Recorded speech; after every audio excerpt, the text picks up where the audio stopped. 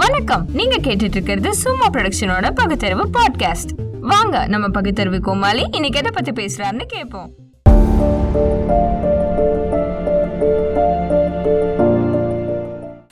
வணக்கம். வணக்கம். உயர்நீதிமன்றத்தில் நீதிபதியாக இருந்திருக்கீங்க. சமூக சிந்தனையோட பல பத்தாண்டுகள் வழக்கறிஞராக பணியாற்றிருக்கீங்க. இந்த சமூகத்தையும் இந்த சமூகத்தில் இருக்கிற சிக்கல்களையும் எங்களை விட நீங்கள் தான் நிறையா தெரிஞ்சிருப்பீங்க. அந்த ஒரு நோக்கத்தில் சில கேள்விகளுக்கு உங்கள்கிட்டருந்து விடை பெற்றால் இந்த சமூகத்துக்கு அதை கொண்டு போய் சேர்த்து அவங்களுக்கு அதனால் பயன்பெற முடியுமா அப்படிங்கிற நோக்கத்தில் தான் உங்களை சந்திக்கிறேன். இப்போது இன்றைய சூழலில் நாடு எந்த நோக்கத்தில் நடைபெற்று கொண்டிருக்கிறது அப்படின்னு பார்த்தா, பல்வேறு சிந்தனைகளை கொண்ட ஒரு குழு இந்த நாட்டை ஆண்டு கொண்டிருக்கிறது. ஒரு சிந்தனையோடு இருப்பதாக இந்தியா நீங்கள் சொல்கிறது உண்மை. இங்கே இருக்கக்கூடிய மக்கள் பலதரப்பட்டவர்கள், அதாவது டைவர்சிட்டி அப்படின்றது இருக்குல்ல, அது உலகத்திலேயே எங்கேயுமே இந்த டைவர்சிட்டி இருக்குமான்றது கேள்விக்குறி. அது வெள்ளைக்காரன் அளவு கடந்த டைவர்சிட்டி அப்படின்னு இந்தியா நாட்டில் எதுங்க ஒரு எல்லையற்ற ஒரு டைவர்சிட்டியாக இருக்கிற நிச்சயமா. அதாவது அதை வெள்ளைக்காரன் அதை சென்சஸ் எடுக்கிறான் 1870. அதுக்கப்புறம் தான் அவனுக்கு புரியுது இதை எடுக்கணும்னு சொல்கிறாரு மன்றோ. அதாவது முதல்ல ஒன்று சொல்கிறேங்க, உங்களை நீங்கள் வழக்குரைஞர்னு சொல்ல, என்ன நீதிபதினு சொன்னீங்க.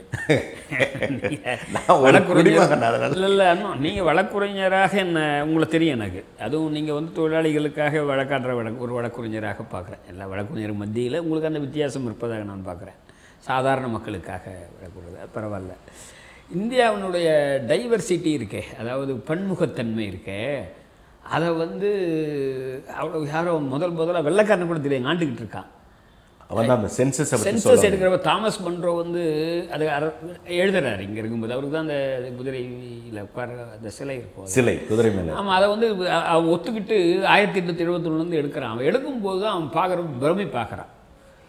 எவ்வளவு சாதி, எவ்வளவு மதம், எவ்வளவு மொழி, எவ்வளவு மதங்கள், ட்ரைப்ஸ் எல்லாம் அங்கங்கே இதற்க இவ்வளவு விதமான ஒரு பல கலாச்சாரங்கள், இவ்வளவு மொழி எங்கே இருக்கு உலகத்தில்? திராவிட மொழிகள்லேயே 23 மொழிகள், எத்தனை மொழி, இன்னும் கூட பல மொழிகளுக்கு எழுத்து வடிவம் கிடையாது. இதையெல்லாம் அவங்க படுக்கும்போது தான் இன்னைக்கு அவங்க அதை தெரியுது இவ்வளவு டைவர்சிட்டி இருக்குது.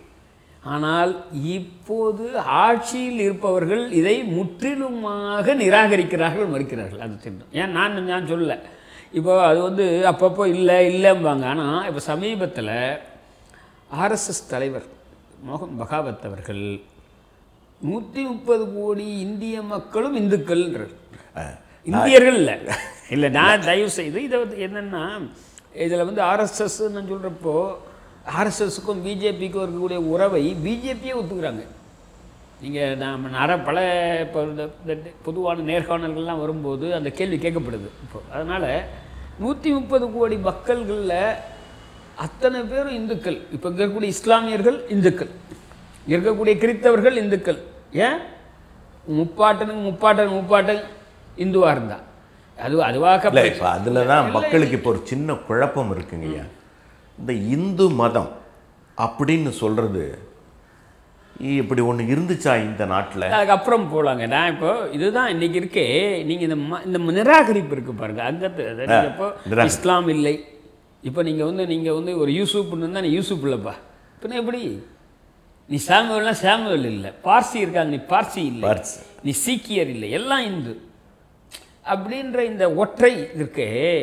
நீ அதே மாதிரி நீ தமிழன் இல்லை, சம்பத்குமார் நீ தமிழன் இல்லை, நீ இந்து. நான் சொல்கிறப்பா நான் இந்துன்றது சமயம் மதம் வச்சுங்க. நீங்கள் சொல்கிறது இருந்தாலும் அதே மாதிரி தெலுங்கன் இல்லை, மலையாளி இல்லை, கன்னடம் இல்லை, அதெல்லாம் எல்லாம் இந்து என்ற ஒற்றையாகத்தான் இங்கே இருக்கக்கூடிய தேசிய இனங்களை, மொழிகளை, இங்கே இருக்கக்கூடிய மதங்களை, கலாச்சாரங்களை மறுத்து எல்லாமே இந்து என்கின்ற இதை இப்போ வெளிப்படையாக சொல்லிட்டாங்க. நீ அப்படின் தான் இரு. அது ஏற்றுக்கொள்ளக்கூடிய ஒரு அதாங்க இன்றைக்கி அந்த நீங்கள் சொல்கிற அந்த ஹிந்து மதம் என்ற மதம் வந்து கிடையவே எப்போவுமே இல்லை. இப்போ இன்றைக்கி ஆனால் சாதாரண மக்கள் மத்தியில் இன்றைக்கி இந்து மதம்ன்றது பரவலாக இருக்குது. இப்போ ஆமாம், ஒரு வெள்ளைக்காரர்களுடைய ஆட்சி காலத்தில் பின்னாடி வந்த வார்த்தை தான் இந்து. அதுக்கு முன்னாடியே பார்த்தீங்கன்னா அநேகமாக உங்கள் அப்பா தாத்தா என்னுடைய வீட்டில் என்னுடைய இதில் சைவ மதம் இருக்கும். இந்த நிலம் வாங்குறப்போ சைவ மதம் பழைய அப்பா டாக்குமெண்ட், எங்கள் அப்பா தான் வாங்குற டாக்குமெண்ட்ல. இப்போ நான் போட்டால் இந்துன்னு போடுவோம், அஃபிடவிட்ல என்ன போடுறீங்க இந்துன்ட்டு. ஆனால் எங்கள் அப்பா வந்து போட்ட டாக்குமெண்ட்லாம் சைவ மதம், வைணவ மதம் அப்படின்றதெல்லாம் இருக்குன்னு வச்சுங்க. இப்போ வந்து இன்னைக்கு வந்து இந்துன்ற ஒரு இது வந்தாச்சு. அதனால் அதை நம்ம கொண்டு கொஷின் பண்ணுறது. நான் என்ன கேட்குறேன்னா, இன்னும் தாண்டி போகணும்னு நினைக்கிறேன். எந்த ஹிந்துன்றது தான். அம்பேத்கரும் பெரியாரும் கூட இந்துக்களுக்காக, எந்த இந்துக்கள்லாம் கிறிஸ்தவர்களுக்காக போகிறான்னா முஸ்லீம்களுக்காகவா? இந்துக்கள் தான். அவங்க வந்து வைக்கத்தில் வந்து நடக்கிறதுக்கு உரிமை கேட்டது யாருக்கு? இந்துக்களுக்கு தானே. அவர்கள் யார்? தீண்டப்படாதவர்கள், ஈழவர்கள், புலையர்கள், இவர்களுக்கு தானே கேட்டாரு. கோயிலுக்கு போகிறதுக்கு உரிமை கேட்ட அம்பேத்கர் கேட்டது யார்? குளத்தில் தண்ணி குடிக்கிறதுக்கு கேட்டது யார்? எனவே எந்த இந்துன்ற கேள்வி கேட்கலனாட்டிக்கு தப்புண்டுவோங்க. இல்லை எந்த ஏன்னா இன்னைக்கு இந்த கேள்விதான் அவங்க சொல்கிற ஹிந்துக்களில் இவர்கள் வரல. மேல் சாதியினுடைய ஆதிக்கத்தை, பழைய ஆதிக்கத்தை ஒரு வழியில் நிலைநிறுத்துவது கூட அவர்கள் நோக்கம். மீண்டும் மீட்டெடுப்பது தான் நோக்கம்ட்டு. இன்னும் கூட ஏற்கனவே மீட்டெடுப்பதே இல்லை. ஏற்கனவே என்ன கேட்டால் மேல் சாதி ஆதிக்கம் இருப்பதாக நான் கருதுகிறேன். நீங்கள் நினைக்கிறதுக்கு நான் அடிப்படையான இந்த நிர்வாகங்கள் இருக்குது பாருங்களேன். நிர்வாகங்கள் நான் உங்களுக்கு ஒரு சின்ன தகவல் சொல்கிறேன். 1983 நான் வந்து ஒரு வழக்கு நடத்தினேன். அது தேசியமயமாக்கப்பட்ட இந்தியன் ஓவர்சீஸ் வங்கியில் வந்து இந்த பட்டியலின மக்கள், அந்த பழங்குடியினர், அந்த அமைப்பை சேர்ந்த இந்த ஊழியர்கள் போட்ட வழக்கு. அது என்னென்னா, அந்த விதிப்படி அங்கே வந்து 3 பேர் கொண்ட குழு வந்து அந்த ப்ரொமோஷனில் தீர்மானிக்கும். அதில் ஒருவர் வந்து இப்போ எஸ்சி மெம்பர் இருப்பார். எதுக்காக தேர்வு நடக்குதுன்னா, கிளார்க்லேருந்து அடுத்த நிலைக்கு போகிறது. அதுக்கு முதல் நிலை, 2ஆம் நிலை, 3, 4 இருக்குது. அதில் உட்கார்ந்துருக்கக்கூடியவங்க 4ஆம் நிலையை சேர்ந்த அதிகாரிகள் இருப்பாங்க. அதுக்கு மேலே அசிஸ்டன்ட் ஜெனரல் மேனேஜர் அப்படிலாம் இருக்குது. எஸ்சி எஸ்டி ஆஃபீஸர்ஸ் 4ஆம் நிலையிலே உட்காருவதற்கு ஆள் இல்லை 83. அப்போ என்ன நடக்குது?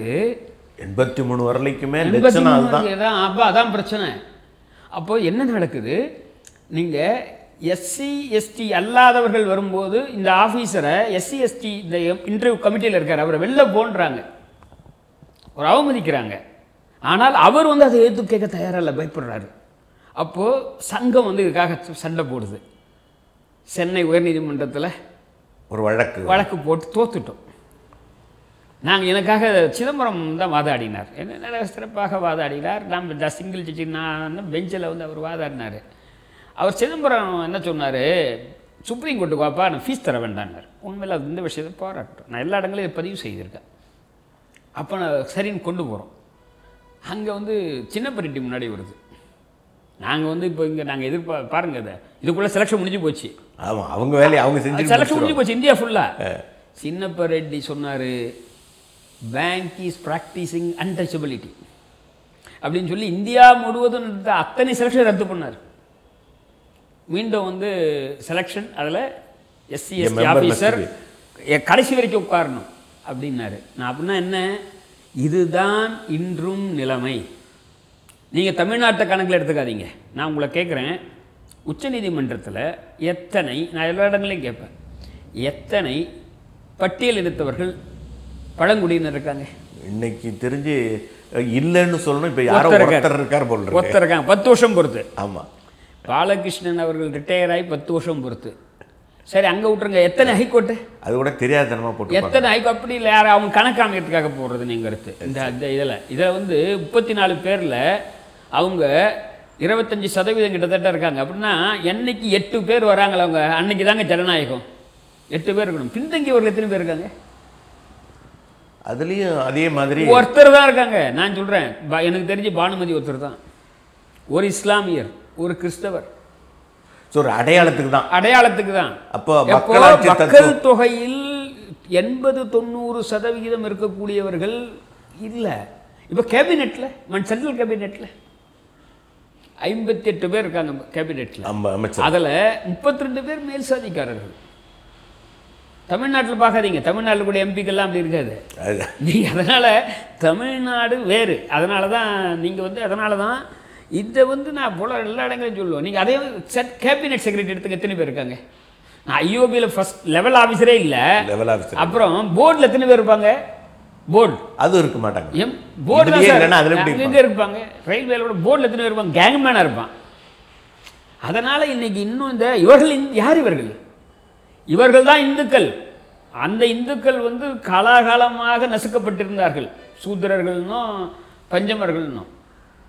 அவர்களுக்கு மாறாக அவங்க பற்றி பேசு, அதை பற்றி இல்லாமல் நீங்கள் இந்துக்கள்ன்றதை ஏமாத்து. முதல்ல இவர்களை பற்றிய பிரச்சனையை நீங்கள் வந்து கொண்டு வராமல் இவர்களுக்காக நீ என்ன பண்ணியிருக்க? இப்போ தொடர்ந்து பார்த்தீங்கன்னாங்க, நீங்கள் தொடர்ந்து பார்த்தால் சமூகம் முழுவதும் நடந்த இந்த போராட்டத்தில் இந்த சனாதானிகள் ஒவ்வொரு இடத்தை எதிர்த்துருக்காங்க. இங்கே வரக்கூடிய இதுக்கெல்லாம் நீங்கள் எது வந்தாலும் சரி எதிர்த்துருக்காங்க. இப்போ இதை வந்து இப்போ கடைசி வரைக்கும் கொண்டு வரலாம். இன்றைக்கி எந்த வழக்கு எடுத்துக்கிட்டாலும் நீங்கள் எடுத்துங்க. இப்போ சபரிமலை வழக்கை யார் எதிர்க்கிறாங்க? சபரிமலை வழக்கு ஒரு வழியா அது அமைதி செய்யப்பட்டது, மூடி போட்டாங்க, மூடி செயல்முறை செயல்படுத்த மனம் இல்லாமல் இருக்கிறார்கள் அப்படின்னு. இல்லை அப்படி இல்லை. நீங்கள் தயவு செய்து புரிஞ்சுங்க. 28/9/2018 5 நீதிபதிகள் அமர்வு பெண்கள் வந்து போகலாம், எந்த வயசு வித்தியாசம் இல்லாமல் போகலாம், 10லிருந்து 50 வரையில் இருக்கக்கூடிய பூ பெய்தவர்கள் கூட போகலாம் அப்படின்னு சொன்னாங்க. அப்போது அந்த சொன்ன அந்த தீர்ப்பு இருக்குல்ல, 5 பேரில் மொத்தம் 4 நீதிபதிகள், ஒன்று தீபக் மிஸ்ரா தலைமை நீதிபதியாக இருந்தார், கன்வில்கர், அவர்கள் 2 பேரும் சேர்ந்து ஒரு தீர்ப்பு தீபக் மிஸ்ரா எழுதினார். அது கன்வில்கர் அதை ஒப்புக்கொண்டு எழுதினார். உங்களுக்கு தெரியும் நீதிமன்ற 2 இதே மாதிரி வந்து நாரிமன் அதுக்கு ஆதரவாக எழுதினார், தனிப்பட்ட தீர்ப்பு எழுதினார். அதுக்கடுத்து வந்து சந்திரசூட் எழுதினார். இதில் விந்தை என்னன்னா, ஒரு பெண் அம்மையார் தான் இந்து மல்கோத்ரா என்பவர்கள் தான் இல்லை, வேண்டாம் போகக்கூடாது, கஸ்டம்ஸ் அண்ட் யூசேஜ்னு சொன்னாங்க அவங்க. அப்போது இது போன உடனே அங்கே வந்து போன வருஷம் ஜனவரியும் போது இந்த தீர்ப்பின் அடிப்படையிலே பெண்களை கேரள அரசு அனுமதித்தது. அனுமதிக்க முயற்சி தான் அனுமதித்தாங்க. இல்லை போன முறை அனுமதித்தார்கள். கொஞ்சம் பேர் போனாங்க, கொஞ்சம் பேருக்கு ஒரு பாதுகாப்பு, கொஞ்சம் பாதுகாப்போட காவல்துறை வந்து காவல்துறை பாதுகாப்பு கொடுத்தது. ஆனால் பின்னர் என்ன நடந்ததுன்னா, அவர் செப்டம்பர் 28 கொடுத்த உடனே தீபக் மிஸ்ரா ரிட்டையர் ஆகிட்டார். புது தலைமை நீதிபதி வராரு. உடனே ரிவ்யூ பெட்டிஷன் போடுறாங்க. அந்த ரிவ்யூ பெட்டிஷனில் இவர் இப்போ நவம்பரில் இப்போ ரிட்டையர் ஆக 2ஆம் தேதின்னு நினைக்கிறேன். போகிறதுக்கு முந்தின நாள் அது அப்போ உடனே அது ரிவ்யூவில் போடுறாங்க. இதுக்கு இடையில் இதில் அந்த 28/9/2018 தீர்ப்புக்கு தடை தரல. தடை வந்து தடையில் வந்து இல்லைன்னு சொல்ல, எதுவுமே பதில் சொல்ல. அப்படின்னா என்ன பொருள்னா, அந்த தீர்ப்பு அமலில் இருக்கிறதுன்னு பொருள். அப்போது ஆனால் என்ன பண்ணுறாங்க, இதை இந்த வழக்கு இப்போ ரிவ்யூ போடுறாங்க. இப்போ ரிவ்யூ போட்ட வழக்கை வந்து உச்சநீதிமன்றத்தினுடைய விதிகள் படி இதை வந்து ஓப்பன் கோர்ட்டில் கேட்குறதா சேம்பர்லேயே கேட்குறதான்னு முடிவு பண்ணும். அப்போது இதை ஓப்பன் கோர்ட்டில் கேட்குறாங்க. கேட்டுட்டு அவங்க இதை 7 பேர் கொண்ட பெஞ்சு விசாரிக்குன்ட்டு இப்போ சொல்கிறாங்க. யார் சொல்கிறது? புதுசாக வந்த குஹையான தீபக் மிஸ்ரா இல்லை, அவர் வரல. நேற்று அந்த தீபக் மிஸ்ராவோட சேர்ந்து தீர்ப்பு சொன்ன கன்வில்கர் இப்போ குஹாயோட சேர்ந்து தீர்ப்பு மறுபரிசீலனை பண்ணணும்னு சொல்கிறார். மறுபரிசீலனை பண்ணணுன்ட்டு இந்து மல்கோத்ரா. அப்போ 3 ஆகிடுது. இதுக்கு முன்னாடி இருக்கிற இப்போ பாருங்கள், இதை உன்னிப்பாக இந்த இதை கவனிங்க. நீ வக்கீலாக இருந்து கவனிச்சிங்களான்னு தெரியல. அப்போ நாரிமன்னும் சந்திரசூட் அவர்களும் அதை இல்லை ரிவ்யூ பண்ண வேண்டான்றாங்க. நேற்று 4 பேர் ஆந்தவங்க இன்றைக்கி 2 பேர் ஆயிடுறாங்க. இப்போது அப்போ கூட ஸ்டே பற்றி எதுவுமே சொல்லலை. இல்லை இது முக்கியமாக ஸ்டே பற்றி சொல்லலை. இதை நீங்கள் பாருங்கள். இதே பாப்ரி மஸ்ஜித் வழக்கில் வந்த ரிவ்யூவை எல்லாத்தையுமே சேம்பர்லேயே டிஸ்மிஸ் பண்ணிட்டாங்க, ஓப்பன் வேணான்றாங்க. இது அப்போ இது எல்லாத்தையும் வந்து இந்த நிகழ்வுகளை ஒட்டுமொத்தமாக பார்க்கணுன்னு நான் பார்க்குறேன். இல்லை அதை தான் இப்போ அதனால அப்போ நாங்கள் கேட்க வந்த கேள்விக்கு நீங்களே ஒரு வழிகோல் இல்லை இதை பாருங்க. இதனால தான் இப்போ என்ன இன்னும் கூட சொல்லிடுறேங்க. இந்த ரிவ்யூ இன்னும் முடியல. 7 பேர் கொண்டு போகணும். அது என்னைக்கு வருது? 7 பேர் எந்த வழக்கு? இந்த வழக்குக்கு சம்பந்தம் இல்லாத இஸ்லாமிய பெண்கள் மசூதிக்கு போகலாம்னு வழக்கு பெண்டிங்காக இருக்குது. அதை எடுத்து அது விசாரிக்கிறப்ப அது விசாரிக்கப்படலாமே. இந்த வழக்கு முடிஞ்சு போன வழக்கு இது. அதே மாதிரி தீர்ப்பான வழக்கு.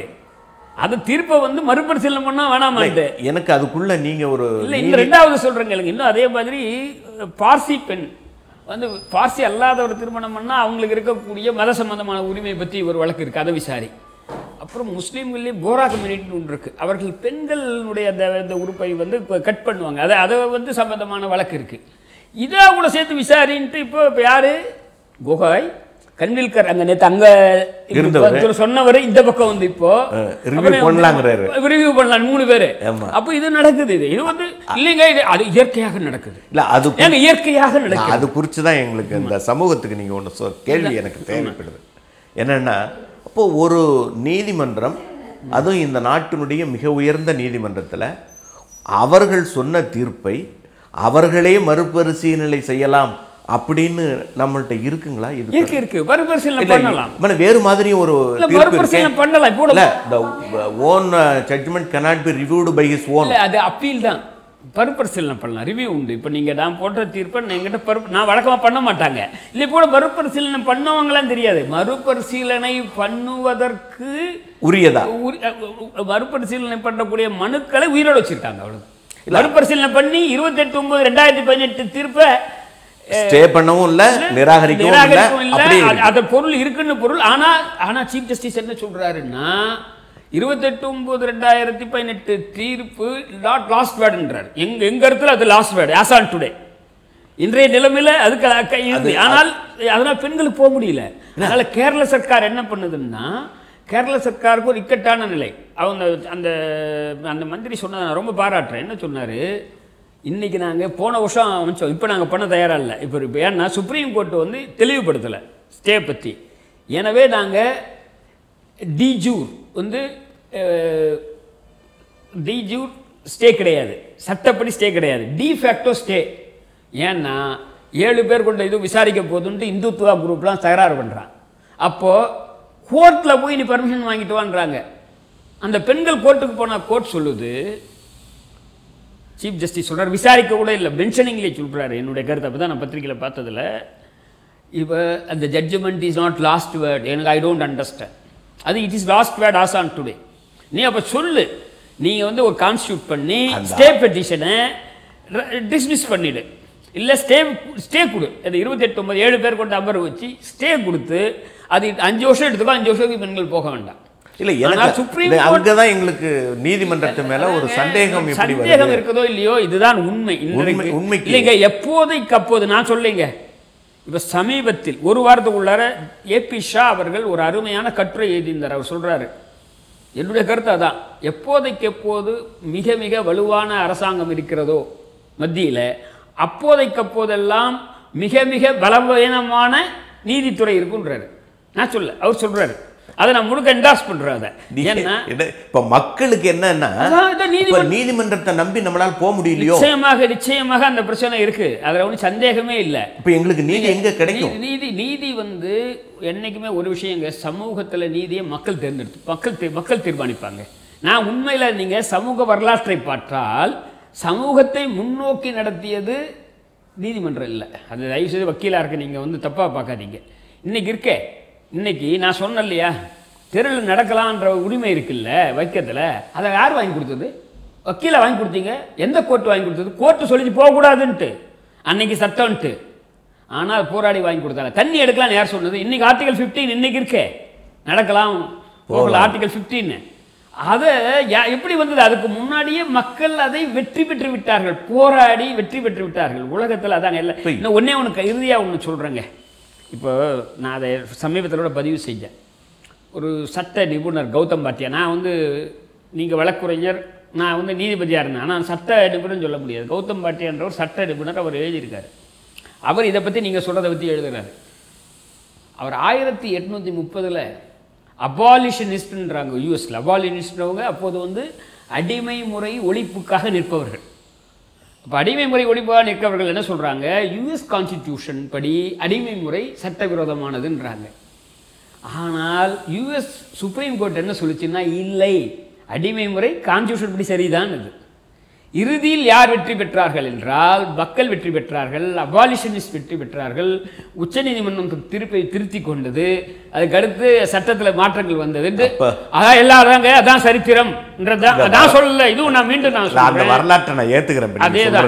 அதேதான் எங்களுக்கு என்ன, இப்ப என்ன மாதிரி இருக்கிற சமூகத்துக்கு போய் நேரடியாக தொடர்புடையவர்கள் ஒரு கேள்விக்கு எங்களுக்கு நாங்கள் பதில் சொல்லணும். இப்போ ஒரு அறியாமையில் இருக்கிறவர் வந்து கேள்வி கேட்கும்போது, அப்போ நீதிமன்றத்துக்கு நாங்கள் போனால் எங்களுக்கு சரியான ஒரு தீர்வு கிடைக்காது. எமர்ஜென்சியில் தான் நடந்து, எமர்ஜென்சியில் இப்போ 50 வருஷம் பொறுத்து இல்லை 40 வருஷம் பொறுத்து. இப்போ பட்டுசாமி இந்த நீதிபதி போட்ட அந்த பிரைவசி கேஸில் 9 பேர் கொண்ட அமர்வு அது தப்புன்னு இப்போ தானே சொல்லியிருக்கு. அப்போ ஒருத்தர் தான் சொன்னார், கண்ணா மட்டும்தான் சொன்னார். அதனால் அவர் வந்து பழி வாங்கப்பட்டார். அவருக்கு தலைமை நீதிபதி பதவி தரல. எனவே இப்போது அன்டிக்ளேர்ட் எமர்ஜென்சி என்று நான் கருதுகிறேன். கடந்த 5 ஆண்டுகளாக அறிவிக்கப்படாத அவசர காலம் நான் கருதுகிறேன். இப்போ இந்த மாதிரி ஒரு அவசர காலத்தினுடைய பயன் அவங்க நடைமுறை இன்னைக்கு இருக்கிற நடுவர் அவங்களுடைய நடைமுறையை பார்த்தா, இப்போ நீங்க சொல்ற மாதிரி ஒரு அறிவிக்கப்படாத ஒரு அவசர கால நிலை நடைமுறைக்கு கொண்டு வந்திருப்பது நடக்குதுன்றேன். அதை உறுதி செய்கிற வகையாக இந்த காஷ்மீருங்கிற ஒரு மாநிலத்தை 2ஆ பிரித்து 2 யூனியன் டெரிட்டரியாக பண்ணுறாங்க. 2ஆ பிரிச்சு. இப்படி பிரிக்கிறது என்பது ஒரு அரசியலமைப்பு சட்டத்தினுடைய உட்பட்ட ஒரு செயலாக பார்க்க முடியுமா? இது வந்து இந்த அரசியலமைப்பு சட்டத்துக்கு உட்பட்ட செயல் இல்லை என்று நான் கருதுகிறேன். நீங்கள் கருதலாம், ஒரு சாரார் கருதுகிறார்கள். ஆனால் இங்கே வந்து என்ன கேட்டால் அதை வந்து மிகப்பெரிய விவாதம். நான் வந்து நான் என்னுடைய யூனியன் டெரிட்டரியா இருக்கிறத நீங்க மாநிலமா இருக்கிறத யூனியன் டெரிட்டரியா இதான் முதல் முறைங்க.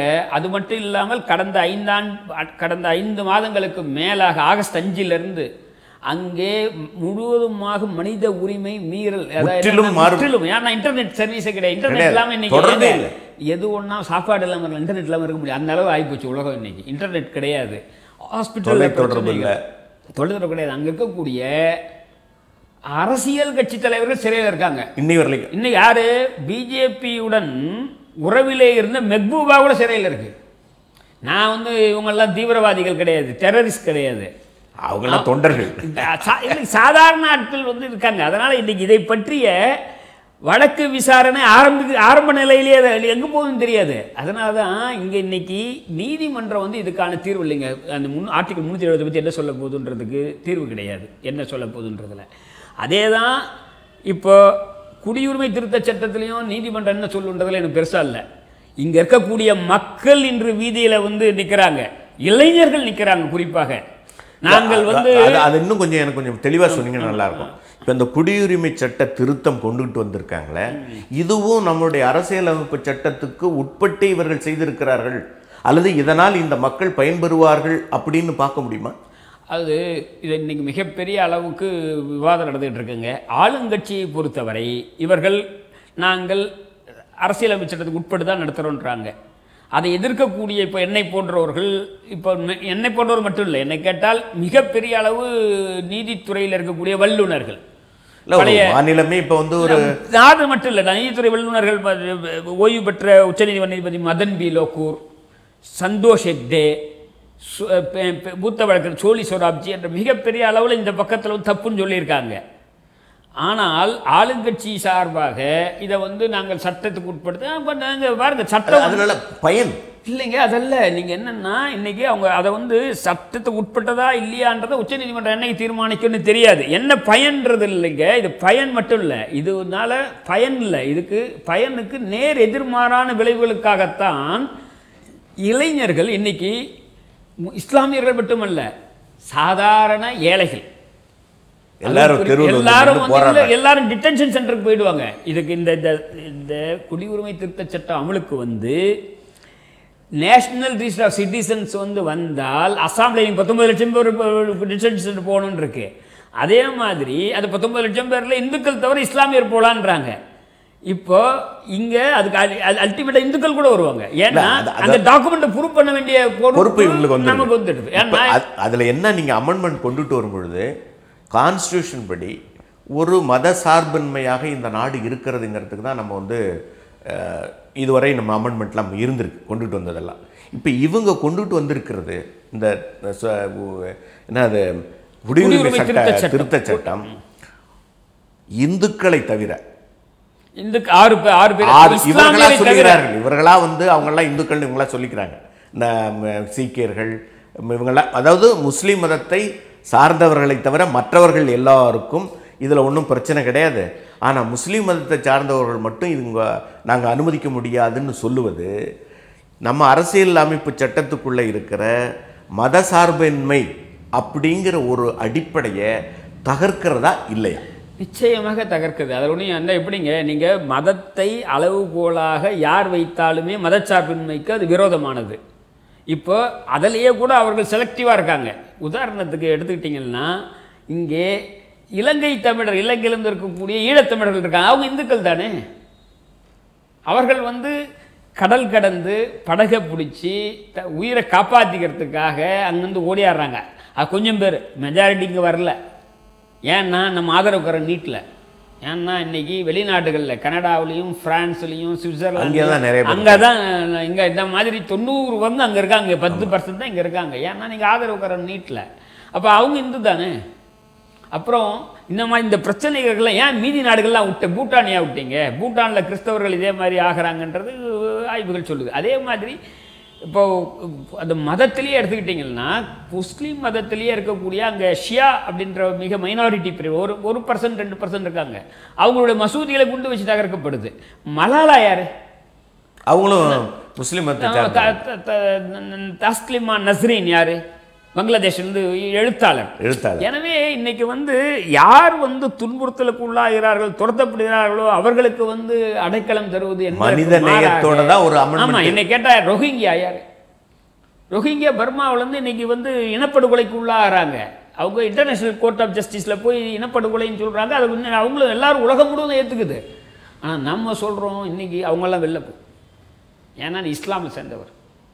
எனவே இது அது மட்டும் இல்லை, அதோடு நிற்காது. இப்போ இன்னொரு வாதம் அவங்க என்ன சொல்கிறாங்கன்னா, அது மனிதாபிமானமற்ற வாதம். இது வந்து அயல் நாட்டவரை பற்றி தானே, உங்களை பற்றி அடுத்து நம்மளுக்கு வர போகிறாங்க. அது எப்படி மதம் சார்ந்து ஒரு அமெண்ட்மெண்ட்டை நீங்க கொண்டுட்டு சொல்லிட்டு அவங்க சொல்ற வாதம் இது. அது என்னன்னா இதுக்கு அடுத்து இதோட நிக்க போறது இல்ல. இப்போ வந்து அந்த நம்மளுடைய மத சார்பின்மையை அடிப்படையாக வைத்திருக்கிற இந்திய அரசியலமைப்பு சட்டத்தை தகர்க்கிறதா? அது தகர்க்கிறது தான், தகர்க்கிறது. அதுக்கு அவங்க சொல்றதே கூட உண்மை இல்லைன்றது தான். ஏன்னா 2003 இதுக்கு ஆரம்பம் ஆயிடுதுங்க. 2003 இதுக்கான அடி வேற போட்டுட்டு அவர் ஆட்சி போயிடுது. 2004 தோத்துட்டார் வாஜ்பாய். இருந்து அவர் அப்பவே பண்ணியிருப்பாரு. அப்போ நான் மெஜாரிட்டி தனியே இல்லை. அதுக்கப்புறம் இவங்க வந்த உடனே 2015 இப்போ இல்லை 15 ஃபாரினர்ஸ் ஆக்ட்லையும் பாஸ்போர்ட் ஆக்ட்லையும் இந்த திருத்தங்களை பண்ணிட்டாங்க. நீங்கள் கவனிக்கல, விதிகளில் பண்ணிட்டாங்க அப்பவே. அப்போ இவ்வளோ விழிப்புணர்வு வரல. இல்லை, அப்போ விதிகளில் பண்ணாங்க, அதை பார்லிமெண்ட்டில் வரல, விதிகளில் பண்ணிட்டாங்க. அதை பண்ணிட்டு இப்போ ஆக்டில் தான் கொண்டு வரோம். இந்த ஆக்டை ஒட்டியது தான் ஃபாரினர்ஸ் ஆக்ட், பாஸ்போர்ட் ஆக்ட், இதை ஒட்டியது தான். அதாவது இங்கே வரக்கூடியவர்கள் டாக்குமெண்ட் வேணும். இப்போ எனக்கு இன்னொரு சந்தேகம் என்னென்னா, நீதிபதியாக எங்களுக்கு ஒரு விளக்கம் நீங்கள் சொல்லணும். விதிகளை வைத்து கொண்டு இங்கே அதுக்கடுத்து ஆக்ட் வந்தாச்சு. இப்போ வந்து அந்த விதிகள் வந்து உபயோகப்படாது. இப்போ அதுக்காக தான் குடியுரிமை திருத்த சட்டத்தை 16 கொண்டு வந்தாங்க. அந்த கொண்டு வந்த சட்டம் நிறைவேறல. 16 கொண்டு வந்தது. அவங்க செலக்ட் கமிட்டிக்கு போகுது. செலக்ட் கமிட்டியில் பிஜேபிக்காரர்கள் அதை ஆதரிக்கிறாங்க. அதுக்கு டிசன்ட் நோட் இருக்குது. அதுக்குள்ளே இந்த பார்லிமெண்ட்டோட காலாவதி ஆகுது. அதனால் 2019 இப்போ வந்து அது புதுசாக கொண்டு வராங்க. எனவே இந்த திருத்த சட்டத்தில் அவங்க சொல்கிற வாதம் என்னென்னா, ஒன்று இதை வந்து சட்டத்தில் இல்லை, இந்த அச்சுறுத்தலுக்கு உள்ளாகிறார்கள்ன்ற வார்த்தை சட்டத்தில் இல்லை, திருத்தத்தில் கிடையாது. இவர்கள் பேசுவதில் தான் இருக்கு. ஆமாம், ஊடகங்களில் பேசுறதுல மட்டும்தான் தான் இருக்கே தவிர சட்டத்தில் என்ன இருக்குன்னா, இஸ்லாமியர் தவிர்த்த மீதி பேருக்கு குடியுரிமை தரப்படும். இஸ்லாமியரை நாங்கள் இதில் டிடென்ஷனில் வைப்போம் அப்படின்றது. அது அடுத்து என்னன்னா, இவர்கள் இந்த அடிப்படையில் ஒரு ரிஜிஸ்டர் தயார் பண்ண போகிறாங்க. தேசிய குடிமக்கள் ஆவணம், national register of citizens, national register of citizen. அதுதான் அடுத்த டேஞ்சர். அது இதை விட டேஞ்சர் அது இல்லை. ஏன்னா இந்தியா முழு எல்லாருக்கும் 130 கோடி மக்களுக்கும். அப்போ 130 கோடி மக்களில் எந்தெந்த மக்கள் இந்த ஆவணங்களை தரலையோ, யார் உங்கள் தாத்தா எப்போ பிறந்தார், உங்கள் அப்பா எப்போ பிறந்தார், எங்கள் யாருக்கே தெரியாது, யாருக்குமே தெரியாது. அப்போ உங்கள் அப்பா எப்போ பிறந்தார் அதுக்கான ஆதாரம் கொடுக்கலன்னா உன்னை வந்து சஸ்பெக்ட், நீ ப்ரூவ் பண்ணலன்னா உன்னை நான் லிஸ்ட்டில் கொண்டு வர மாட்டேன்னா அவர்களெல்லாம் இப்போ இஸ்லாமியர் மட்டும் கிடையாது, இப்போ வந்து இஸ்லாமியர்கள் மட்டும் என்று சொல்பவர்கள் அடுத்து இவர்கள் சொல்கிற விதியின்படி சாதாரண நான் சொல்ற பாருங்க இவங்க தான் யாரு அநேகமா இவங்க எல்லாரும் வந்து ஒரு நீதிபதியா பொதுவா பாக்குறீங்க.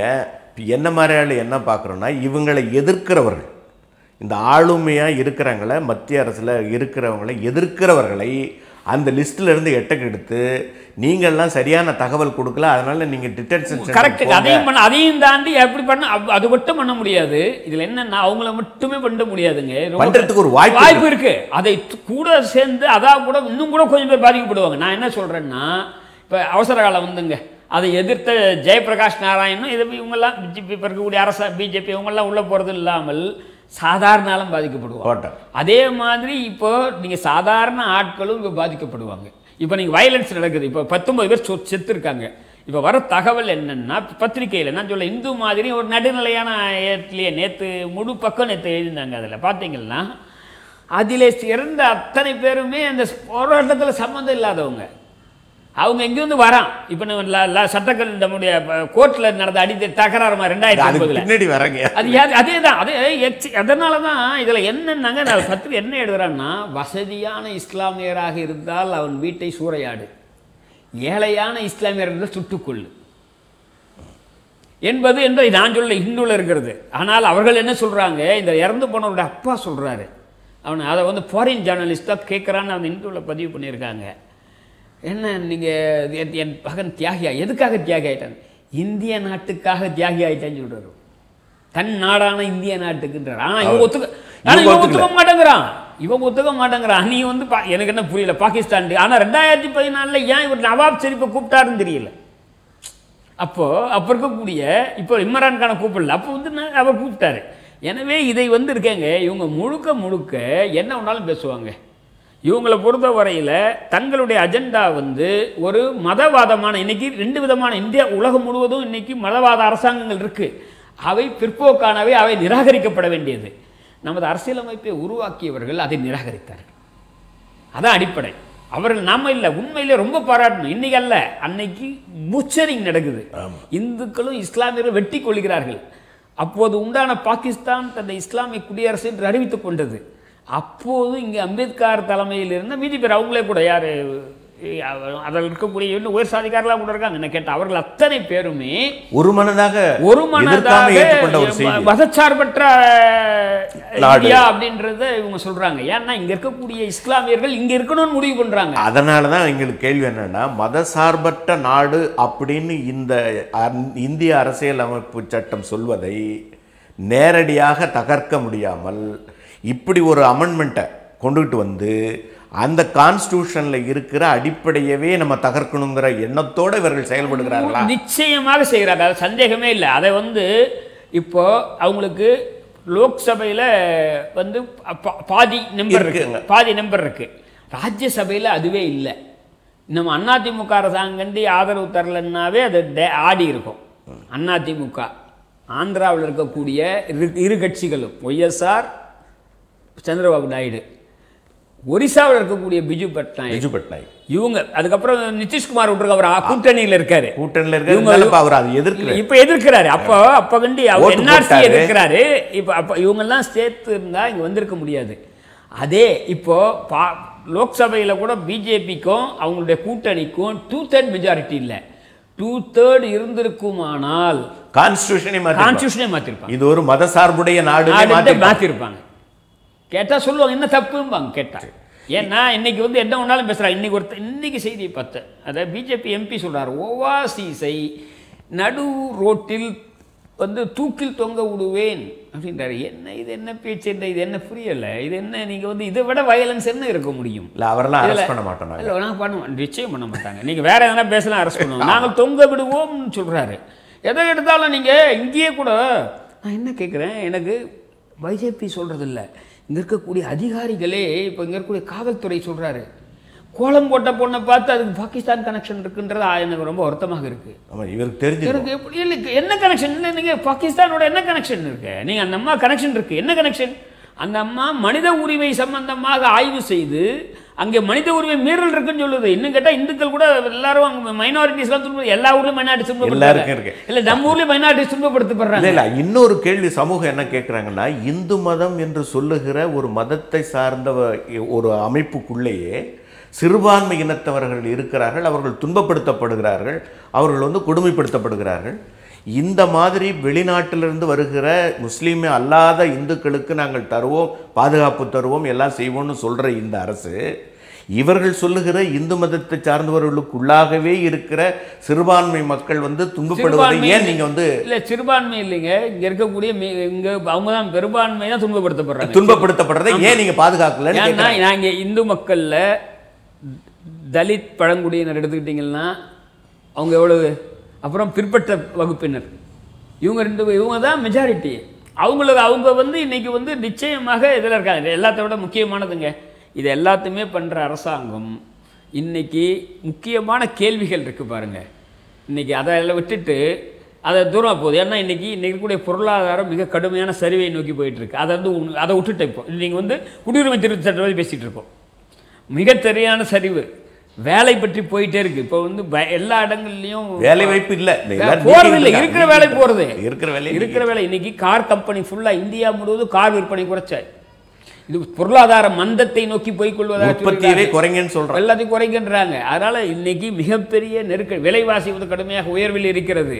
இப்போ எல்லாம் இன்னைக்கு இந்தியா இதுவரையில் சந்தித்திராத ஒரு பொருளாதார நெருக்கடியை சந்திப்பதாக இருக்கக்கூடியதை இதை விட்டுட்டு நாம் இதை விவாதிக்க சொல்கிறாங்க பாருங்கள். அதே மாதிரி இன்றைக்கி பாரத் பெட்ரோலியம் கார்பரேஷன் என்ற லாபம் ஈட்டும் நிறுவனத்தை இதுக்கு முன்னாடி காங்கிரஸ் கூட விற்றாங்க, அது இல்லை நஷ்டத்தில் விற்றாங்க.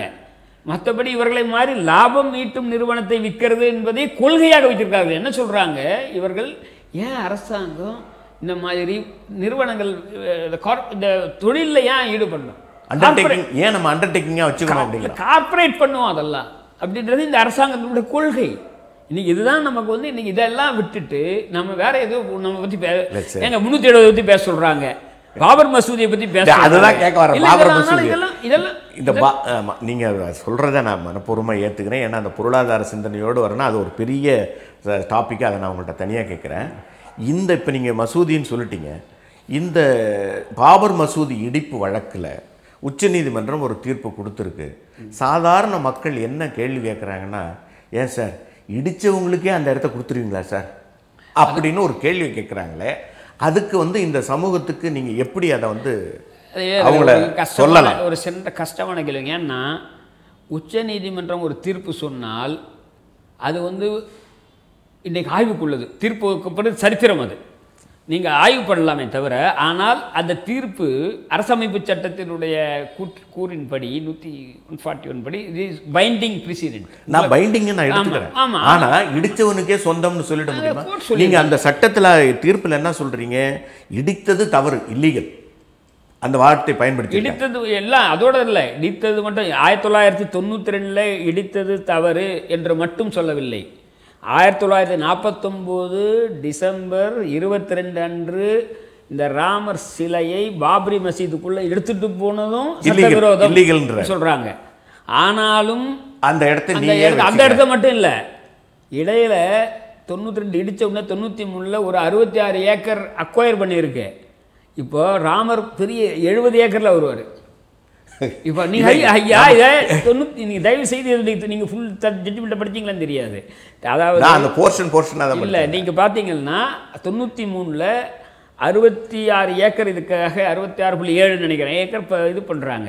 அதனால் இதெல்லாம் சொன்ன உச்சநீதிமன்றம், அதுவும் 16ஆம் நூற்றாண்டில் இந்த பாபர் மசூதி கட்டப்படுவதற்கு முன்னால் அங்கே கோயில் இல்லை, இடித்து கட்டப்படவில்லை என்று சொன்ன உச்சநீதிமன்றம் சொல்லியிருக்குங்க. ஆனால் இதில் என்ன நீங்கள் தொடர்ந்து பார்க்கணுன்னாங்க, இந்த உச்சநீதிமன்றம் இன்றைக்கி சொல்கிறத நான் பார்க்கல. நான் சொல்கிறதில் என்னென்னா, சுதந்திர இந்தியாவில் 47 சுதந்திரம் பெற்றாங்க, 49 டிசம்பரில் இருந்து தொடர்ந்து இந்த தாக்குதல் இருக்குங்க. இன்றைக்கி மட்டும் இல்லை, நீங்கள் 49 டிசம்பர், நான் உங்களை ஒரு சின்ன கேள்வி கேட்குறேன். 49 டிசம்பரில் உள்ளே போனதில் இந்த அரசு உடனடியாக இப்போ நான் உங்களுக்குள்ளே பூந்துடுறேங்க, என்ன பண்ண என்ன என்னத்துக்கு வெளில போடணும், மீண்டும் உங்களுக்கு கொடுக்கணும், இதை பண்ணிச்சா? இதுக்கு முன்னாடி இருக்கக்கூடிய வெள்ளைக்கார அரசு பண்ணிச்சு. இப்போ 1528 முகலாயர் ஆட்சி, 1857 வரையில் அந்த பகுதி முகலாயர் ஆட்சியில் இருக்குது. 1857 தான், அதாவது முதல் சுதந்திர போராட்டம் அந்த நேரத்தில் தான் 56 இது 57 தான் அங்கே அந்த ஹவுத் என்ற அந்த அயோத்தி பகுதி வந்து பிரிட்டிஷ் கண்ட்ரோலுக்கு வருது. அப்போ வரும்போது இந்த பாபர் மசூதி தாக்குதலுக்கு உள்ளாகுது. இந்த இந்துக்கள் வந்து தாக்குறாங்க. தாக்குறத வந்து காப்பாற்றுது வெள்ளைக்கார அரசு, காப்பாற்றி அவங்க தான் முதலாக கிரில் கேட் போடுறாங்க. கிரில் வால் கேட் போடுறாங்க. அதாவது பாபர் மசூதி ரெண்டாக மாறுது, உள் பிரகாரம் வெளிப்பிரகாரம்ட்டு. அப்போ அது நடக்கிறது வந்து 1857 காலங்களில். இதை அப்போது நடந்த தாக்குதலை காப்பாற்றி உள்ளே இருக்கக்கூடிய மசூதிக்கு பாதுகாப்பு தந்தது. 1 857 அடுத்து வெளிப்பிரகாரம் வர ஆரம்பிச்சது. வெளிப்பிரகாரத்தில் சிலைகள் வந்து, அதுக்கு முன்னாடி சிலை இல்லை, வெளிப்பிரகாரத்தில் இப்போ சிலைகள் வருது. சிலைகள் வந்த உடனே 1885 சிலை வைத்தவர்கள் கோயில் கட்டுவதற்கு அனுமதி கேட்டு வழக்கு போடுறாங்க.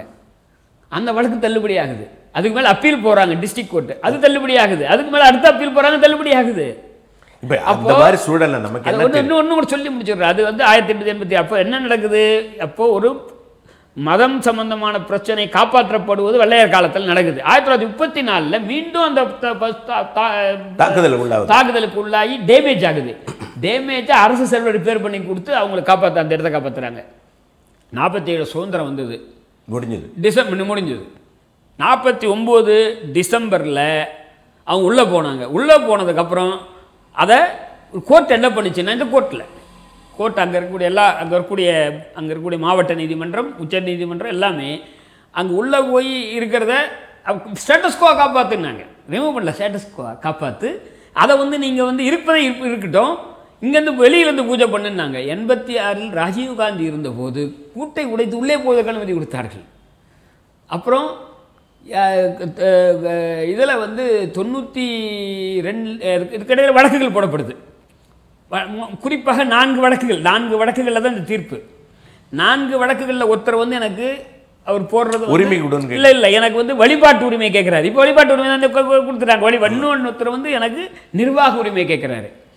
3 சன்னி வக்ஃப் போர்டு வந்து அந்த இடித்ததை இடிக்கப்படல, இதை வந்து இந்த இடம் எங்களுக்காக சொந்தம்னு கேட்குது. இடித்த உடனே இதை நாங்கள் இது பண்ணிக்கணும்னு கேட்குது. 3 இதெல்லாம் அப்போ நடக்குது. ஆனால் கடைசி வழக்கு இதில் போடப்படுறது 1989.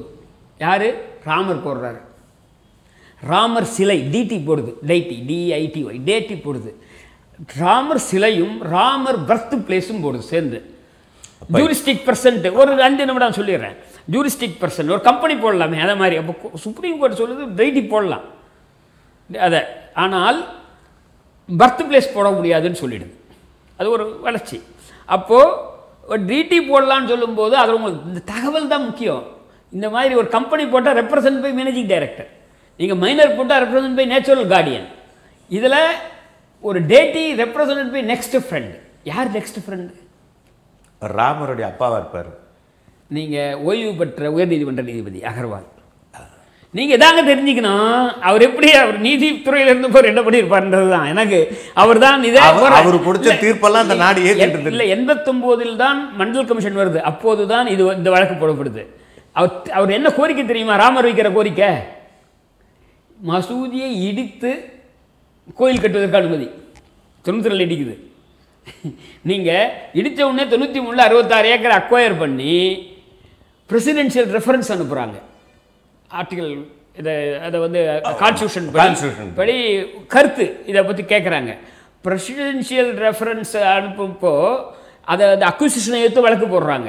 அக்யூசிஷனை சுப்ரீம் கோர்ட் அப்போல் பண்ணுது.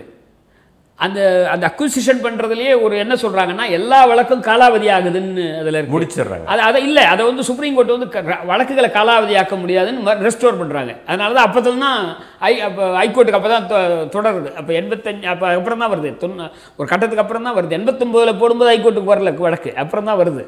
அது வந்து மாவட்ட நீதிமன்றத்தில் தான் இருக்குது, அந்த பகுதி மாவட்ட நீதிமன்றத்தில் தான் இருக்குது.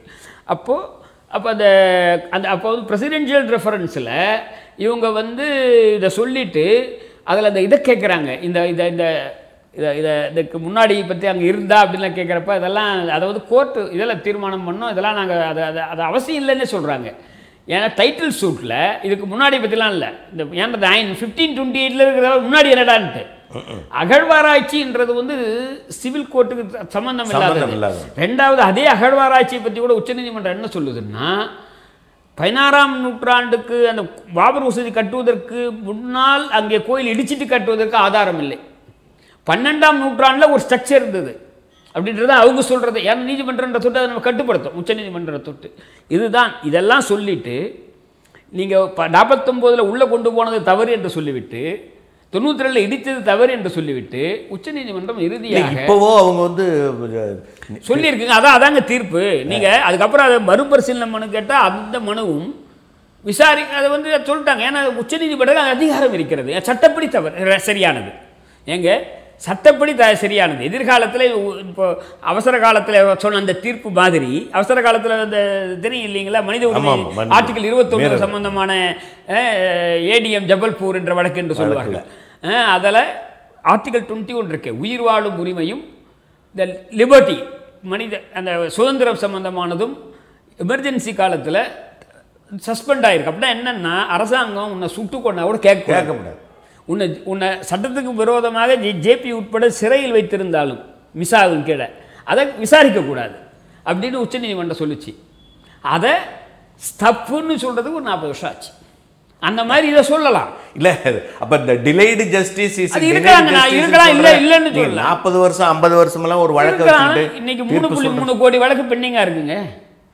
இன்னைக்கு 3.3 கோடி வழக்கு பெண்டிங்காக இருக்குது. நான் சொல்கிறேன்னா இதெல்லாம் ஒரு விவாதம் தான், என்ன ஆகும் அப்படின்றது. இன்னைக்கு இந்த தீர்ப்பு இருக்கு இல்லைங்களா, இந்த தீர்ப்பு உச்சநீதிமன்றம் சொன்னதால் அந்த தீர்ப்பு அனைவரும் கட்டுப்படுத்த அன்னைக்கு நாம அதை ஏத்துக்கிறோம்யா. ஆனா பொதுமக்களுக்கு ஒரு கேள்வி, இவ்வளவு தூரம் சொல்லிட்டேனே, சொல்லிட்டீங்க, இவ்வளவு விளக்கமா சொல்லிட்ட பிறகு இத்தனையும் தப்புன்னு சொல்லட்ட பிறகு அங்கதான் ஒரு கேள்வி எங்களுக்கு எழுது. எப்படின்னா இவ்வளவும் போனது தப்பு, இடிச்சது தப்பு, வந்தது தப்புன்னு சொல்லிட்டு ஆமா நீங்களே அந்த இடத்த வச்சுக்கீங்கன்னு சொன்னதை எதிர்காலத்தில் நான் எப்படி எடுத்துக்கொள்ள முடியும்னு ஒரு பொதுமக்கள். அதனாலதாங்க நீங்க பொதுமக்கள் உங்க கருத்தாக கேட்கலாம். உச்சநீதிமன்றத்தினுடைய கருத்து இதுதான். எதிர்காலத்திலே இதை விட ஒரு பெரிய அமர்வு அப்படி ஒரு தவறான தீர்ப்பு சொல்லிவிட்டது. தீர்ப்பை எழுதியவர்கள் கூட யார் என்று இதுவரையில் சொல்லவில்லை. ஏன்னா 5 பேரும் கேட்பது யார் குறிப்பிட்ட நபர் தான் எழுதியிருக்க முடியும், சொல்லவில்லை என்பதெல்லாம் பிற்காலத்திலே விவாதத்துக்கு வரலாம். இன்று நீங்கள் சொல்லுவது நிதர்சனம் உண்மை. இன்னைக்கு நீதிமன்றம் மட்டும் இல்லைங்க, அரசினுடைய இப்போ சிபிஐ வந்து இன்னைக்கு வந்து நம்பிக்கை இல்லை. ரைடு எங்கே நடக்குது? நடக்குது. இப்போ தேர்தல் கமிஷன் எல்லாத்துக்கும் பேர்லையும் மக்கள் வந்து கமிஷன் அதை விட ஜெயிச்சவங்கன்னு டிக்ளேர். அதாவது மக்களுக்கு எல்லா அமைப்பின் பேர்லையும் நம்பிக்கை குறைஞ்சிட்டு இருக்கு. இன்னும் கொஞ்சம் நம்பிக்கை நீதிமன்றத்தின் பேரில் இருக்கு. நாம் இன்னும் நம்புகிறோம் நீதிமன்றத்தில் இருக்குன்ட்டு. ஆனால் ஏபி ஷா போன்றவர்கள் சொல்வது நமக்கு பயத்தை உண்டாக்குது, நமக்கும் அந்த பயத்தை உண்டாக்குது. ஏன்னா எப்போதைக்கு எப்போதெல்லாம் பலமான அரசு இருக்கிறதோ அப்போதைக்கு எப்போதெல்லாம் சரித்திரம் என்ன சொல்லுகிறோம், இந்திய சரித்திரம் பலகீனமான நீதித்துறைன்னு சொல்கிறாரு. இப்போ நீதித்துறையை போய் அணுகுவதற்கு மக்கள் வந்து இப்போ இந்த மாதிரி ஒரு சூழல் இவ்வளோ விளக்கமாக நீங்கள் சொல்லிட்ட பிறகும் கேட்குறவங்க என்ன சிந்திப்பாங்கன்னு சொன்னால், ஓ நீதிமன்றத்துக்கு போனால் சொல்கிறது ஒன்றா இருக்கும், நம்மளுக்கு கிடைக்கிற விடை ஒன்றாக இருக்கும், நான் கிடைக்கிற இந்த உரிமையும் எனக்கு கிடைக்க வேண்டிய உரிமையும் கிடைக்குமா கிடைக்காதா, அதை நான் எப்படி அணுக வேண்டும்? ஒன்று என்னுடைய தனிப்பட்ட கருத்துங்க, எப்படி அணுக வேண்டும் என்னுடைய தனிப்பட்ட கருத்துங்க. நீங்கள் நீங்கள் வந்து வழக்கறிஞராக வந்திருக்கீங்க, நீங்கள் வருவீங்க எங்கிட்ட. அதாவது என்ன மாதிரி தனிப்பட்ட நபர்களுக்கு ஒரு வேலை போச்சு, அவருக்கு பென்ஷன் தரல, இல்லை அவருக்கு பதவி ஒரு தரல, இல்லை என் சொத்து சம்மந்தமான விவகாரம், இவைகள் தாங்க வந்து நீதிமன்றம் தீர்க்கணும். அரசியல் பிரச்சனைகள் இருக்குல்ல, என்ன கேட்டால் பிஜேபி கரெக்டாக சொன்னாங்க. ராமர் கோயில் ஏங்க இந்த ரிசர்வ் பண்ணதுக்கப்புறம் தான் அவங்க வந்து தீர்ப்பு சொல்லலாங்க. அதுக்கு முன்னாடி வரைக்கும் தீர்ப்பு நாங்கள் ஒத்துக்க மாட்டோம். நாங்கள் இந்த இடத்துல ராமர் பிறந்தார் நாங்கள் நம்புகிறோம். இப்போ பாருங்கள், நீங்கள் ராமர் அயோத்தியில் பிறந்தார்ன்றது இல்லை பிரச்சனை, ராமர் இந்த இடத்துல பிறந்தார். நீங்கள் ஒரு ஊர் இருக்கு இல்லைங்களா, நீங்கள் ஒரு ஊரில் தான் பிறந்திருப்பீங்க, அந்த ஊரில் இந்த இடத்துல தான் பிறந்தார் அப்படின்றது எங்கள் நம்பிக்கை. இதை வந்து நீதிமன்றம் தீர்மானிக்க முடியாதுன்னு சொன்னாங்க. இப்போ நான் அதனால தாங்க அதில் தான் இந்த கேள்வியை இப்போ நம்ம தான் நீங்கள் மீண்டும் என்னென்னா நான் சொல்ல வந்ததை கொஞ்சம் விட்டுட்டேன். என்னென்னா சொல்லுது, இந்த எந்த சமூக அரசியல் பிரச்சனைகளை நீதிமன்றம் தீர்த்ததாக வரலாறு இல்லை, மனிதகுல வரலாறு இல்லை எனக்கு தெரிஞ்சு. இப்போ எதையுமே இப்போ அஸ்ஸாம் அக்காடு வந்தது, யார் பண்ணது? அஸ்ஸாம் போராட்டம் கொண்டு வந்தது. அங்கே ஈழத்தில் கூட இப்போ ராஜீவ்காந்தி அக்காடு கூட சொல்கிறேன் நான், அதை தோல்வியாக வெற்றியான்றது இல்லை, வந்தது போராட்டம் தான் கொண்டு வந்தது. இப்போ நான் சொன்ன பாருங்கள், இப்போ எல்லாமே இந்த வரலாறு இருக்குது. இப்போ இடஒதுக்கீடு எப்படி வந்தது? போராட்டத்தில் தான் வந்தது. கோயிலுக்குள்ளே போகக்கூடாதுன்னு நூற்றுக்கணக்கான ஆயிரக்கணக்கான ஆண்டுகளாக சொல்லியிருந்தான். இந்த சாதியெல்லாம் போகாது. யார்? மெஜாரிட்டி இந்துக்கள் போகக்கூடாது, தாழ்த்தப்பட்டவர்கள் போகக்கூடாது, அப்படிலாம் இருந்தக்கூடியது இன்றைக்கி மாறி. தெருவில் நடக்கக்கூடாது, செருப்பு போடக்கூடாது, இதெல்லாம் எப்படி மாறிச்சு? ஏங்க இதெல்லாமே இல்லை. சுதந்திரம் எப்படி கிடைச்சிது? எங்கள் காந்தி என்ன வழக்கு போட்டாரா? நான் உங்களை கேட்குறேன். காந்தி பேரிஸ்டர் வழக்கு போட்டாரா? அம்பேத்கர் எதனா வழக்கு போட்டாரா? இப்போ அம்பேத்கர் எப்பா கோயிலுக்குள்ளே போகக்கூடாதுன்னு சொல்கிற, இங்கிலாந்தில் இந்த மாதிரி இருக்கா, உங்கள் சர்ச்சுக்குள்ளே போகக்கூடாதுன்னு இருக்கா அப்படின்னு வழக்கு போட்டார். ஆனால் ஆலய பிரவேசத்தை நடத்தினார். 4 ஆண்டுக்கு நாஸ்திக் கோயில், நாஸ்திக்கில் காலாராம் டெம்பிள் மூடப்பட்டதுங்க மேல்சாதிக்காரர்களால். போக முடியல. இல்லை இன்னைக்கு இருக்கலாம், இல்லை இன்னைக்கு சட்டப்படி போகலாம். அதுக்காக இல்லைங்க, அன்னைக்கு சட்டப்படி போக முடியாது. ஐயா தயவு செய்து ரெண்டுக்குள்ள வித்தியாசம் புரிஞ்சுங்க. அன்னைக்கு சட்டப்படி நீங்கள் தீர்ப்புகளை படிங்க. அன்னைக்கு சட்டப்படி நீதிமன்றம், உயர் நீதிமன்றமும் இன்னைக்கு இங்கே இருக்கக்கூடிய நாடார்கள் 1900 போக முடியாது தீர்ப்பு. அவங்க பிரிட்டனில் இருக்கக்கூடிய ஹவுஸ் ஆஃப் லார்ட்ஸ் வரைக்கும் போய் தோல்வி அடைந்தார்கள். அதில் ஒருத்தர் எழுதியிருக்காரு, லஜபதி ராய், அந்த பணத்துக்கு கோயில் கட்டியிருக்கலான்ட்டு. என்னன்னாங்க, அதாவது அன்னைக்கு இருக்கக்கூடிய சட்டத்தை சொல்கிறது தாங்க கோர்ட்டு. நான் எல்லாரும் சமன் சொல்லலாம். இதை இங்கே இருக்கக்கூடிய பாராளுமன்றமும் இங்கே இருக்கக்கூடிய என்ன கேட்டால், பாராளுமன்றம் வந்து இன்னும் கூடுதலாக பலம் புரிஞ்சதை நான் கருதுகிறேன் என்னுடைய இதில். என்ன அதனால் வந்து இதுதான் அடிப்படை. நீதிமன்றத்தில் வந்து அப்போது என்ன நம்ம வந்து தேவைக்கு கருதி ஒரு விண்ணப்பத்தை கொடுக்கிற பொழுது எந்த மாதிரியான அப்போ தனிமனித உரிமைகளை மட்டும்தான் நீதிமன்றம் அதை தாண்டி வந்து நீதிமன்றத்தில் வந்து அந்த எண்ணத்தை உங்களுக்கு உண்டாக்கி வச்சுருக்காங்க, அதை போகணுன்றது. ஆனால் வந்து சரித்திரத்தில் இல்லைன்றது. அதனால தான் நான் உங்களை திருப்பி நான் இதை தான் கேட்டேன் இல்லைங்களா. குவிட் இண்டியா மூவ்மெண்ட் நடத்துகிற காந்தி, ஒத்துழையாமை இயக்கம் நடத்துகிற காந்தி, புரிஞ்சுக்கிட்டேன். மக்கள் என்ன மக்களுக்கு தான் என்னுடைய செய்தி. இந்த பிரச்சனைகள் இருக்குல்ல, 370 சம்பந்தமான இறுதி பிரச்சனையும் இல்லை. அதுக்கு தான் ஒரு தனிப்பட்ட கேள்வி என்ன கேட்குறாங்க அப்படின்னா, இந்த நீதிமன்றம் என்பது உச்ச நீதிமன்றத்திலேருந்து கீழே இருந்து மேலே வரலைக்கும் ஆளுகிறவர்களுடைய மனநிலைக்கு ஒத்தவாறு தான் தீர்ப்பு சொல்லுவாங்களா? நான் இல்லைங்க, அது என்ன அவங்க தான் சொல்லுவாங்களா இல்லையான்றதுக்கு அப்படி நீங்கள் உறுதியாக சொல்லுவாங்க. அவங்களுக்கு தான் சொல்லுவாங்கன்னு சொன்னால் தப்பு, சட்டப்படியே கூட நான் கண்டெம்ட் அது அதல்ல. நான் சொல்கிறேன்னா, ஷா சொன்னது தான், பலகீனமாக இருக்கும்போது அது பலகீனமாக இருக்குதுன்னு சொல்கிறேன். அதுக்கு நீங்கள் எப்படி பொருள் எடுத்துக்கிட்டு தான் எடுத்துங்க. பலகீனமாக இருக்குன்னா நீ பலகீனமான மனிதர் எப்படி இருப்பீங்க? கையை போட்டு தான் கும்பிடுவீங்க. யார்கிட்ட போட்டு கும்பிடுவீங்க தெரியாது. அப்போது அது மட்டும் இல்லாமல் நான் இன்னும் கூட பார்க்குறேன். நான் இப்போ சொல்கிறேன், உச்ச நீதிமன்றத்தினுடைய காம்போசிஷனை சொல்கிறேன், மக்களுடைய ரெப்ரசன்டேட்டிவ் இல்லைன்றேன். நீதிபதிகள் வந்து நியமிக்கப்படுகிறார்கள், எம்பிக்கள் தேர்ந்தெடுக்கப்படுகிறார்கள். தேர்ந்தெடுக்கப்படுறதுலையே இன்னைக்கு மினிஸ்டராக இருக்கக்கூடியவங்கள கேபினட் மினிஸ்டரில் மிக பெரும்பானவர் மேல்சாதி இருக்குன்னு சொல்கிறேன். அப்போ எதை நோக்கி இந்த சமூகம் இருக்குன்றதை நீங்கள் தமிழ்நாட்டை மட்டும் பார்க்காதீங்க தயவு செய்து. அதனால தான் சொல்கிறேன், இங்கே சென்னை உயர்நீதிமன்றம் வேறு மாதிரியாக இருக்கும். சென்னை உயர்நீதிமன்றத்தில் இருக்கக்கூடிய 75 நீதிபதிகள் நீங்கள் 54 பேர் 55 பேர் இருக்காங்க. அதெல்லாம் சகல மத சாதியினாலும் இங்கே இருக்காங்க. இன்றைக்கி யூபியில் எடுங்க, பீகாரில் எடுங்க, மத்திய பிரதேசத்தில் எடுங்க. அங்கே பட்டியல் இனத்தவர் ஒருத்தர் கூட இருக்க மாட்டார், பின்தங்கியவர் ஒருத்தர் கூட இருக்க மாட்டார். அப்போ இப்போ எப்படி நீதி எப்படி கிடைக்கும்னு நினைக்கிறீங்க நீங்கள்? அதே தான் கேபினட் செக்ரட்டரி எடுங்க. இந்தியன் ஓவர்சீஸ் பேங்க்கில் போர்டில் எத்தனை பேர் இருக்காங்க? சாதாரண மக்கள். எனவே இதுதான் இந்த சிஸ்டமே அப்படின்றேன். நான் நீதித்துறை மட்டும் நீங்கள் சொல்லாதீங்கன்றேன். நீதி மட்டும் அல்ல, நீதித்துறை மட்டும் அல்ல, ஒட்டுமொத்த சமூகமே இந்த உங்களுக்கு வந்து இந்து சமூகத்தினுடைய மேல் சாதிகளை எல்லாரும் ஒன்றா திரண்டு இருக்குங்க. எங்க அம்பேத்கரும் பெரியாரும் தாழ்த்தப்பட்டவர்களையும் பின்தங்கியவர்களையும் திரட்டினார்கள். ஆர்எஸ்எஸும் பிஜேபியும் மேல் சாதியை திரட்டி இருக்கிறார். எங்க மேல் சாதி இந்துக்களை அவர்கள் திரட்டினார்கள், கீழ்சாதி இந்துக்களை இவர்கள் திரட்டினார்கள். நீங்க அதை முடிவு பண்ணீங்க, யாருக்காக நீங்க நிற்கணுன்றதை நீங்க முடிவு பண்ணீங்க, அவ்வளவுதான். நமக்கு இருக்கிற சமூக சூழலினுடைய சிக்கல்களை இந்த நீதிமன்றம் தீர்க்கும்னு நாங்கள் இதுவரை நீங்க அது நிச்சயமாக அது இருக்க முடியாது. நீங்க எதுவுமேங்க இப்போ தேசியமயமாச்சு வங்கி கோர்ட் என்ன பண்ணுச்சு?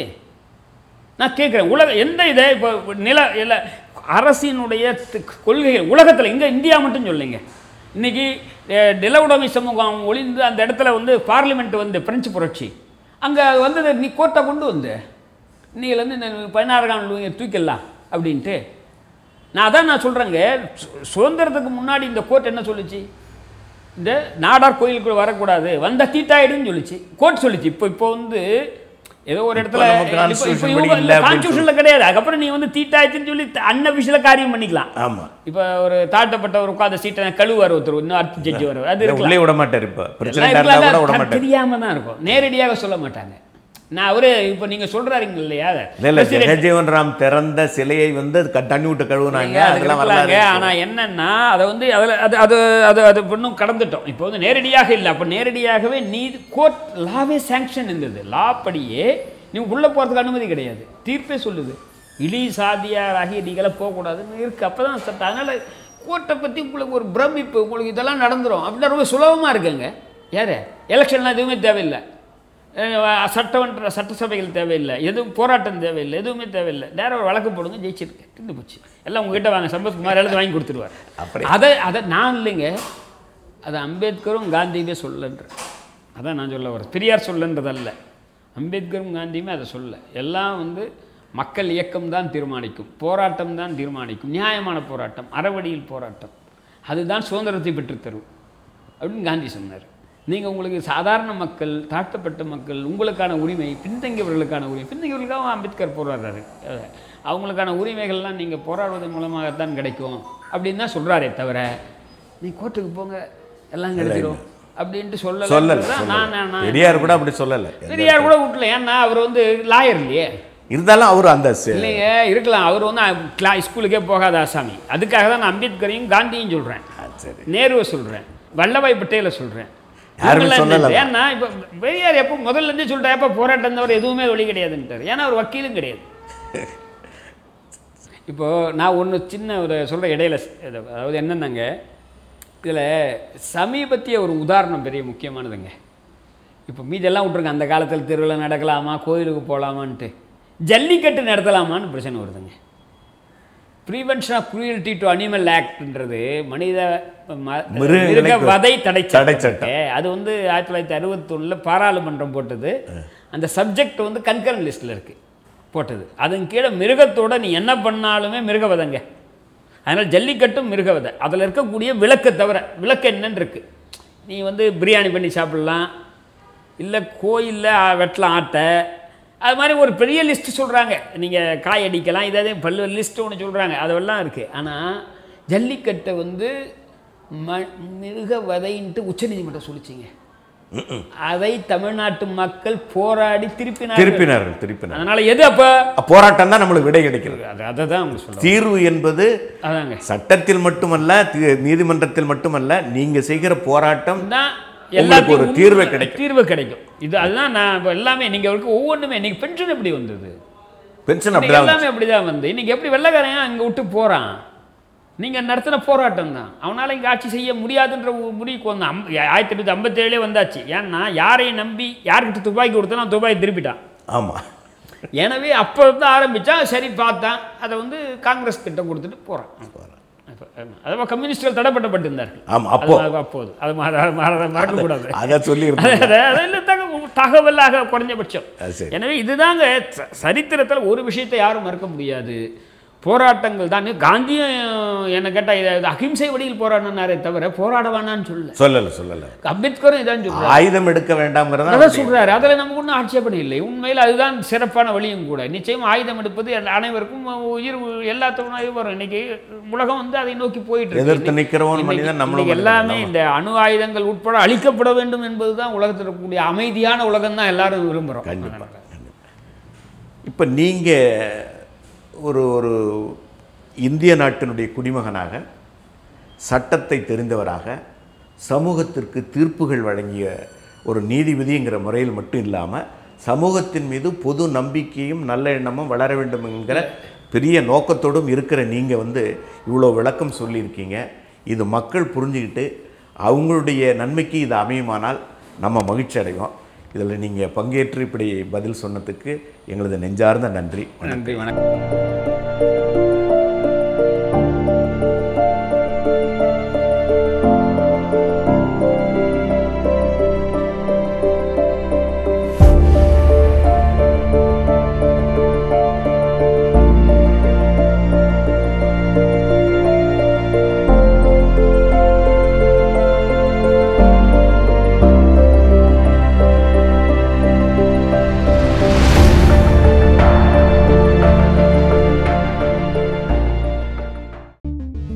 பதிவு உங்களுக்கு பிடிச்சிருந்தா தயவு செஞ்சு சமூக வலைத்தளங்கள்ல இதை பகிர்ந்துக்கோங்க.